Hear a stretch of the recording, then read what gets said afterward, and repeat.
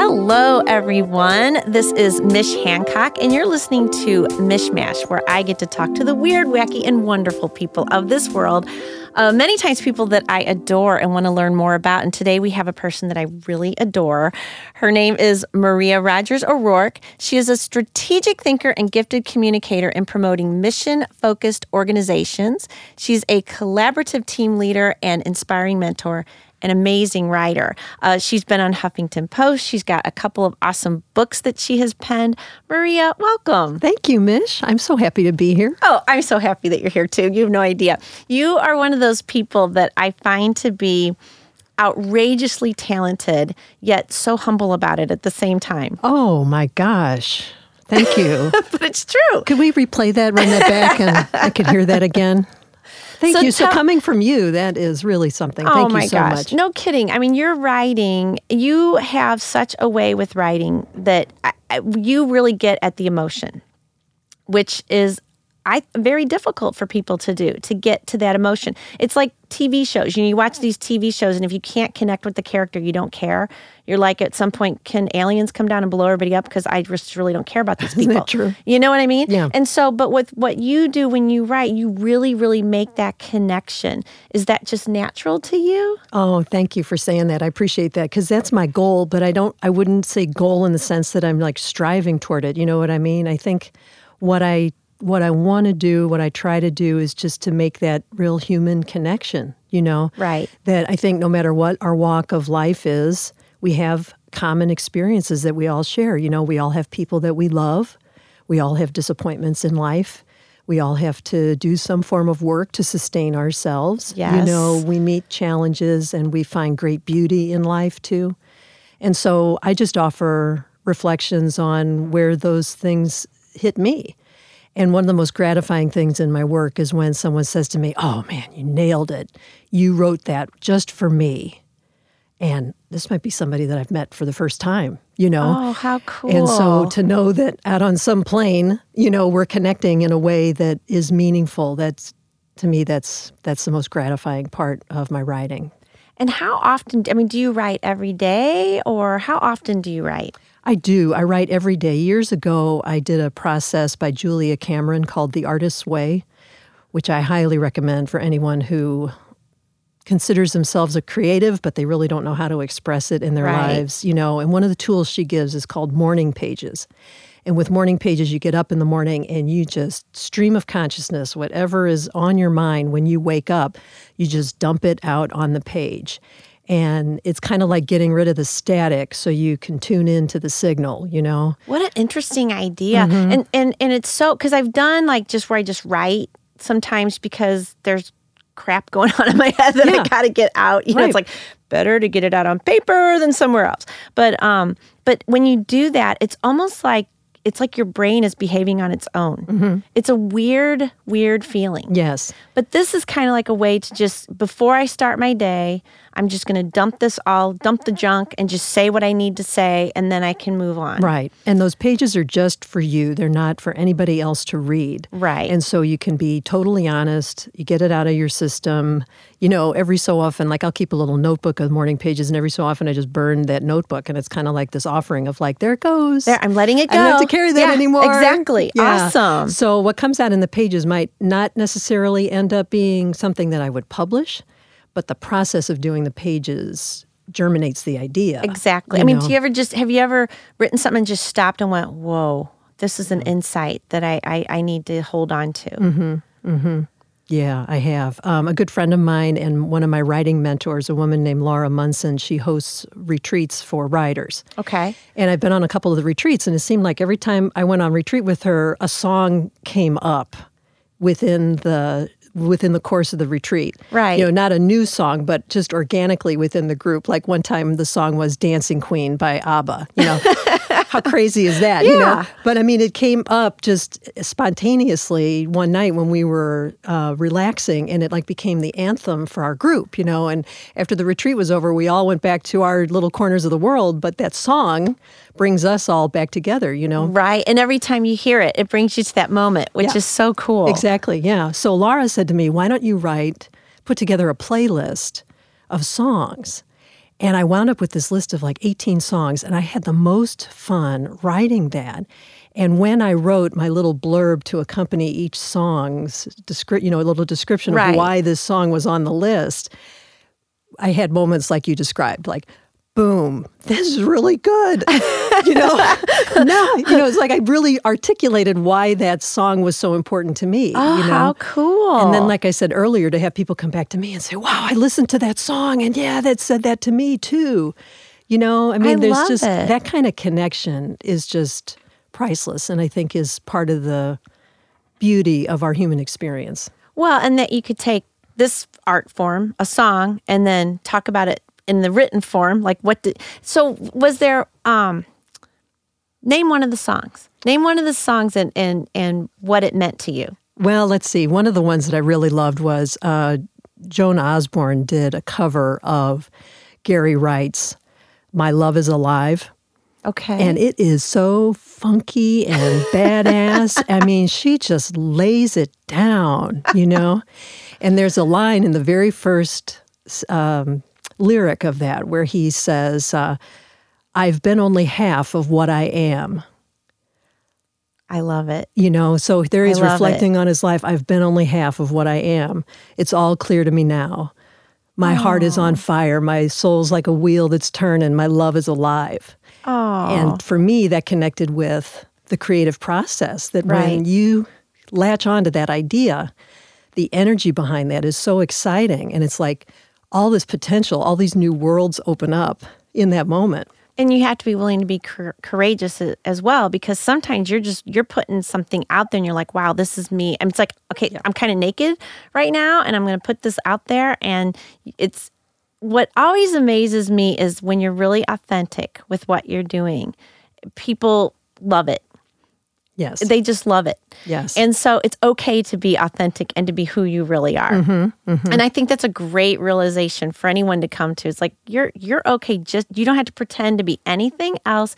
And you can actually go outside a little bit of that comfort zone and show off a little bit more. And people actually will love you for that. Yes. Well, unless you're a serial killer.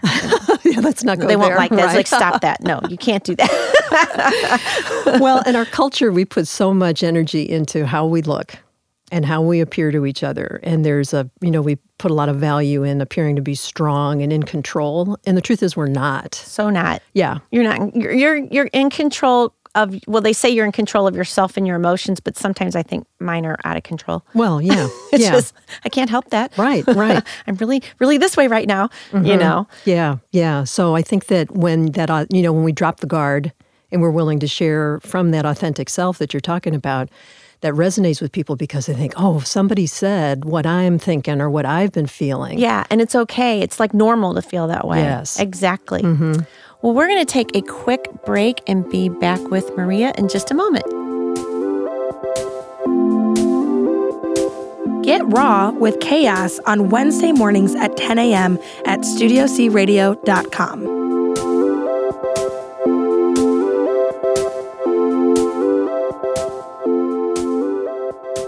And we're back on Mishmash. We are talking with Maria Rogers O'Rourke, an amazing writer. We were talking about writing. How did this come about, that the Huffington Post, how did that happen? Oh, it was a wonderful thing. I had an opportunity to co-author a piece with my dear friend and a wonderfully talented lady, Jane Unger. Okay. And we wrote a piece together about what happens when you turn Christmas over to the kids. And Jane was just so brilliant with it. She brought in these movie references, and it was just a really delightful piece. And I told an actual story about my daughter, Katie, decorating our tree by herself when she was about 7 years old. Now, before they send out the family services to me about why I let a 7-year-old decorate the tree by herself, I'll just cut to the chase and say, I was at a meeting. My husband was out of town on business, and she was home with my, at the time, teenage older daughter, who, of course, big sister didn't want anything to do with the kid sister. And we had put the tree up and left it tantalizingly undecorated. So the 7-year-old just went crazy, and she called me and said, Mom, could I please decorate the tree? And so I said, well, okay, put up some ornaments, and I'll help you with the rest when I get home. And when I arrived at home, every ornament that we owned was on that tree. You know, like you know how you always have some that are kind of left in the bottom of the box and maybe don't make the cut. They don't get on the tree. We got them all. Oh. And it was so adorable. She had pulled a stepladder in to help herself on the tree, but she still couldn't reach the top of it. So the top, about 18 inches of the tree was empty. So that's what I was going to ask us. Were they all at the bottom? Yes. Like, the top, this is our new look. And not only that, but she had grouped the ornaments together. Like all the angels were in one cluster and all the candy canes were in another. Very organized. And very organized, yes. So it was the most beautiful tree I had ever seen when I got home. It was just wonderful. So anyway, Jane helped me craft this wonderful piece about it, and our theme was let the kids in, Absolutely. Don't control the holiday. Let them do their part, and these wonderful memories will emerge. It's so true. Yeah. And because I remember one time my daughter decorated a table in her room. It was painted white, and then she, got a hold of some markers and she decorated. And you walk in and you're like, you're like, oh my gosh, And I went, and she just looked at me and she goes, now it's so pretty. And I'm like, you're right. Yes. It is gorgeous. Next time, talk to Mommy ahead of time, though, just so we can kind of discuss. But I really like this one. I really like this. I couldn't get upset with her because the intent behind it wasn't malice. It was just, I'm a kid. Oh, yeah. I got a hold of the markers. Oh, Look I know what I did. I know. And I have to admit, when Katie called me and said, can I decorate the tree, forgive me, but my first thought was, what is that going to look like, When am I coming home to? Right. But like you, I said, well, let her have some space, let her do this. I also knew she was going to have, an hour or two on her own. Her sister was there, but you know what I mean, just kind of creating her own thing. So I thought, well, what the heck? Well, and honestly, this is a great segue into one of your books, right? Because I think that if we try to, what we think is perfect, the perfectly decorated Christmas tree, when what a child thinks is perfect, which really, it's what the child does is awesome. Mm-hmm. And you have a book all about being a mom. Tell us about that. Yes. Well, one of my favorite stories that I tell in the book came from my mother-in-law. And my husband is one of 5 children and only one girl. The youngest is the girl. Mm-hmm. And so when the girl Cheryl was about 3 or 4 years old, she came crying to her mom and said, the boys are teasing me, Mom. Please tell them to quit teasing me. And her mom said, well, it's not that they're teasing you. It's just that they love you so much. Did your mom ever say that to you? I've heard that one before. Yeah. Yeah, right. And, I've heard it before, though. And so little Cheryl replies, well, then tell them to stop loving me so much. That is so true, I know, and kids are so wise that way. What a great story, And so I'm not digging this love. This love is not working for me. And you kind of worry too, like when she gets older, every guy that teases her, she'll be like, he loves me. Oh my gosh. He says all these crazy things to me at work, but boy, does he dig me. But think about what you might be setting them up for. Isn't that the truth? I know. So I had the nerve to write a book about being a mom, that I could actually say, here's some wisdom about it, because who knows what we're doing to our kids with the things that we say. Well, I worry about, because my daughter's very athletic. And she does this competitive cheer. Yes. And I remember one time it was something with history, and it was one of these tribes from way back, and they did weird things. They put weird things on their neck to stretch them out or something like that. And she goes, look, Mom, this is so weird. It's so weird that they did this to themselves. I'm like, okay, I'm going to tell you something right now.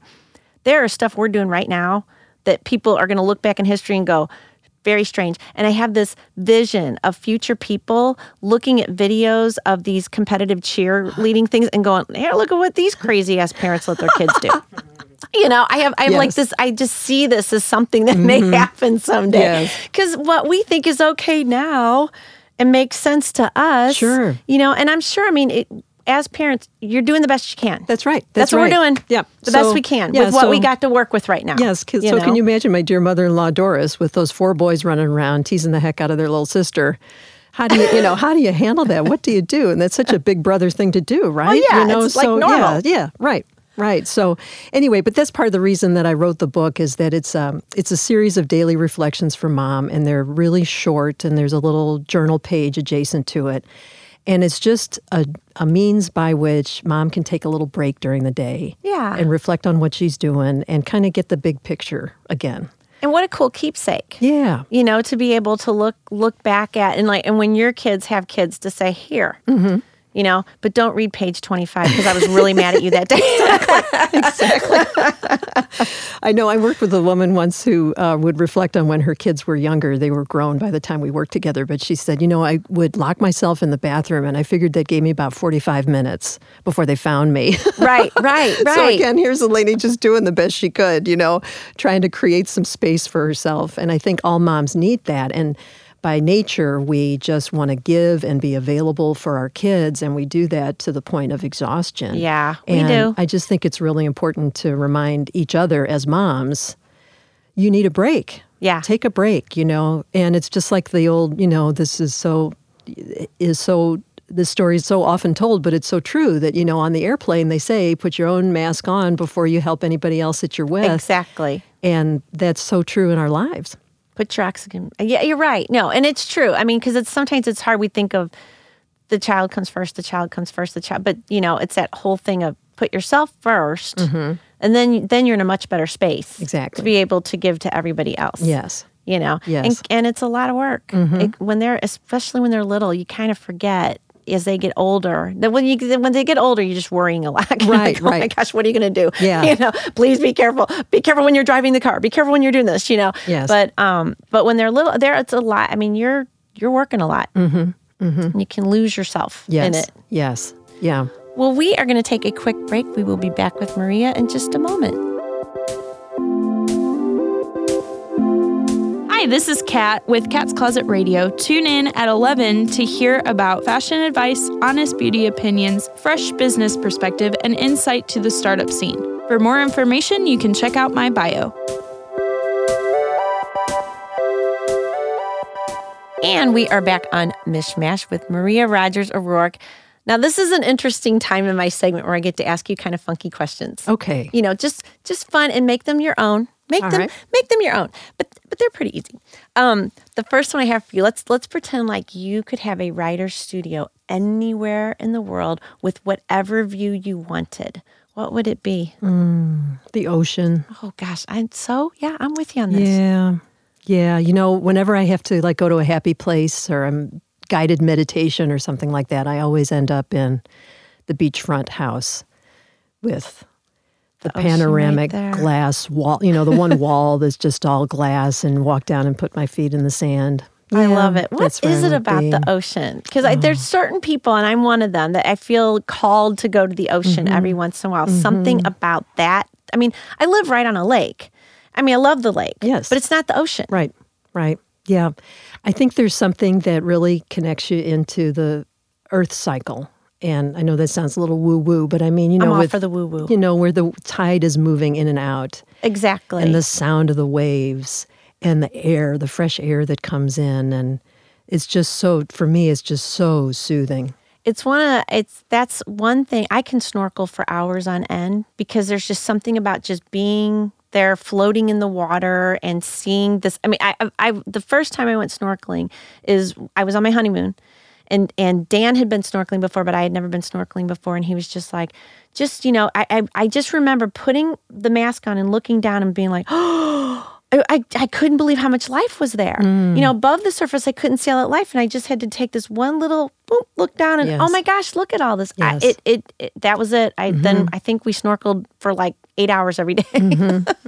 So yeah, I'm with you on the ocean. Oh yeah. I love it. We were on a family trip one time to Gulf Shores, and we did parasailing, you know, where they pull you up on the back of the boat. Oh, fun. And that's the first and only time I've done it. And part of the experience that I remember was that there was the force of you know, being lifted into the air behind the boat. And then it was as if we crossed a line and we were in this almost celestial kind of quiet space. Oh, cool. You know, and we could look down and you saw people playing in the water and saw some of the life in the water too, you know, and but there was just it almost like flipped a switch that we got to the next level of a peacefulness that was just so beautiful and so settling. So, yeah, I just love being in that whole environment. And when you find it, you kind of want to stay there for a while, but Yes. well, can't live up in the Paris I Island. know.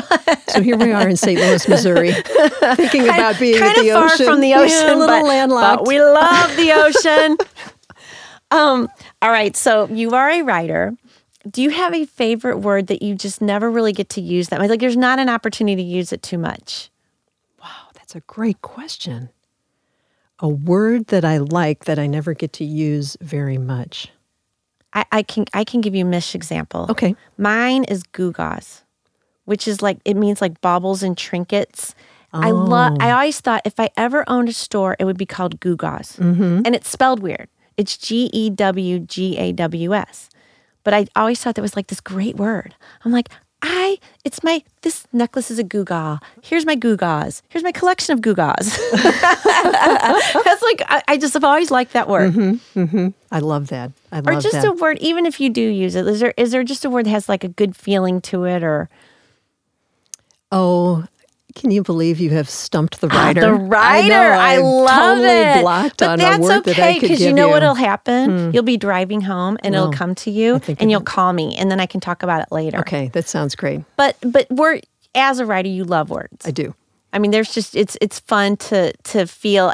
I think it's really fun when you're writing, and then all of a sudden a certain word you're like, ooh, I'm so glad that word popped up. This is a perfect word here. Yes. And Yes. even then, do you sometimes struggle to find? It's like hard to find the perfect word sometimes. It is sometimes too. And unfortunately, with middle age, it gets a little harder. I have moments where there's a word out there somewhere. Oh, yes, audible. That's it. It means I can hear it. Yes. So it's kind of sad that way, really. Here I'm being vulnerable. There you go. I'm on your show now admitting that I But it happens. grapple with the words. And there's certain words I wish like I don't like the word get. Like there's always a better word for get. So sometimes I use get in something, but I'm like I totally have to find a different word than get or got right here. Yes. It's going to make me crazy until I find it. And you know what? There's a real trend in writing right now to avoid adverbs.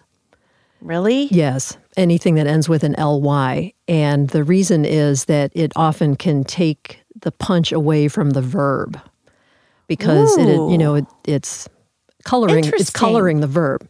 So the push is toward come up with a stronger verb. I got you. Yeah. Oh, I'm gonna have to play with that. That's interesting. Yeah. So anytime you've got an ly on a word, look at that and see how Get you rid of can it. rework it. That's right. So, in your estimation, give me some ideas, the best book ever. Like, is there a book you read every year or that you have to touch upon a lot because you have to remember something, or it brings something to you? Oh, wow. Yeah, there's so many wonderful. Name some. One of my favorite writers is Maeve Binchy, and she's an Irish novelist. She passed away a few years ago, and she could tell a story. Just, and had that Irish gift of being able to sum things up in a sentence. She just had a turn cool. of phrase in a sentence. And I'm working on a novel right now. Are you? Yeah, I am. And so I hold Maeve as my muse. I have a little picture of Maeve next to my computer, and I just think of her, and I want to enter into that spirit of warmth and of and wit that she had, Right. and bring that out in my writing. So I often point back to Maeve's writing. That's a process. A It is. novel. It is. Yeah. From a writer's standpoint, I'm working right now with a wonderful guide by a man named Sean Coyne. It's called The Story Grid, and it's helpful in outlining how you put your story together. Oh wow. He's a professional editor, and the subtitle is "What Editors Wish Writers Knew." Right. Yeah. And so he has become a real touch point for me too, and his partner Stephen Pressfield. They've both been really important. So, like, sort of from the mechanics or the work side of it, those have been some works that have been really helpful to me. And earlier I mentioned The Artist's Way. That has been a real touch point for me. In my opinion and my experience of it, every sentence of that book is just gold. Oh wow. Yeah, so... Well, can you tell us what your novel's about? Just a few sentences about it? Sure, I'll tell you a little bit about it. The genesis of the idea for the novel came when I was standing in the express lane at the checkout, and noticing what people were buying. And again, it's not the big stock up kind of buying, but it's the I got to rush in and get these couple of things buying. Right. And you often see a really interesting combination of items, the WD-40 next to the diapers with the salsa and, the ice melt or whatever. And so for many years, I would see this and just kind of think, I bet there's a story behind that. And but I had not written any fiction before that. And then about a little over a year ago, my husband gave me a book called No Plot, No Problem, Writing a Novel in 30 Days. And it's, again, a tremendous book that's been a great touch point for me, too. But that gave me permission to try fiction, and I had never tried fiction before that. Yeah, and so that idea that had been sort of germinating with me about the express lane came back. I thought, what do I want to, what could I spend time with? And I thought, I could spend time with the people that are around those items. Right. And what's their story. I love it. Yeah, so that's the foundation of it. And then so it's grown into these characters that are either customers or workers at the store and what they go through when a big corporate chain comes in and buys their small town chain of stores and the conflict that comes up and how people are transformed in that experience. I love it. Well, what website do we go to learn more about you? Well, I'd love it if people would look me up on the Huffington Post. Okay. I blog there. And then also my name, Maria Rogers O'Rourke, is my home base, my author site. All my work and material is available there. Well, thank you, Maria, for being here today. Thank you for having me. This has been wonderful. Really enjoyed it. I appreciate the invitation so much. Thank you. Thanks. Awesome. Well, thank you all for listening to Mishmash, and we'll catch you next time.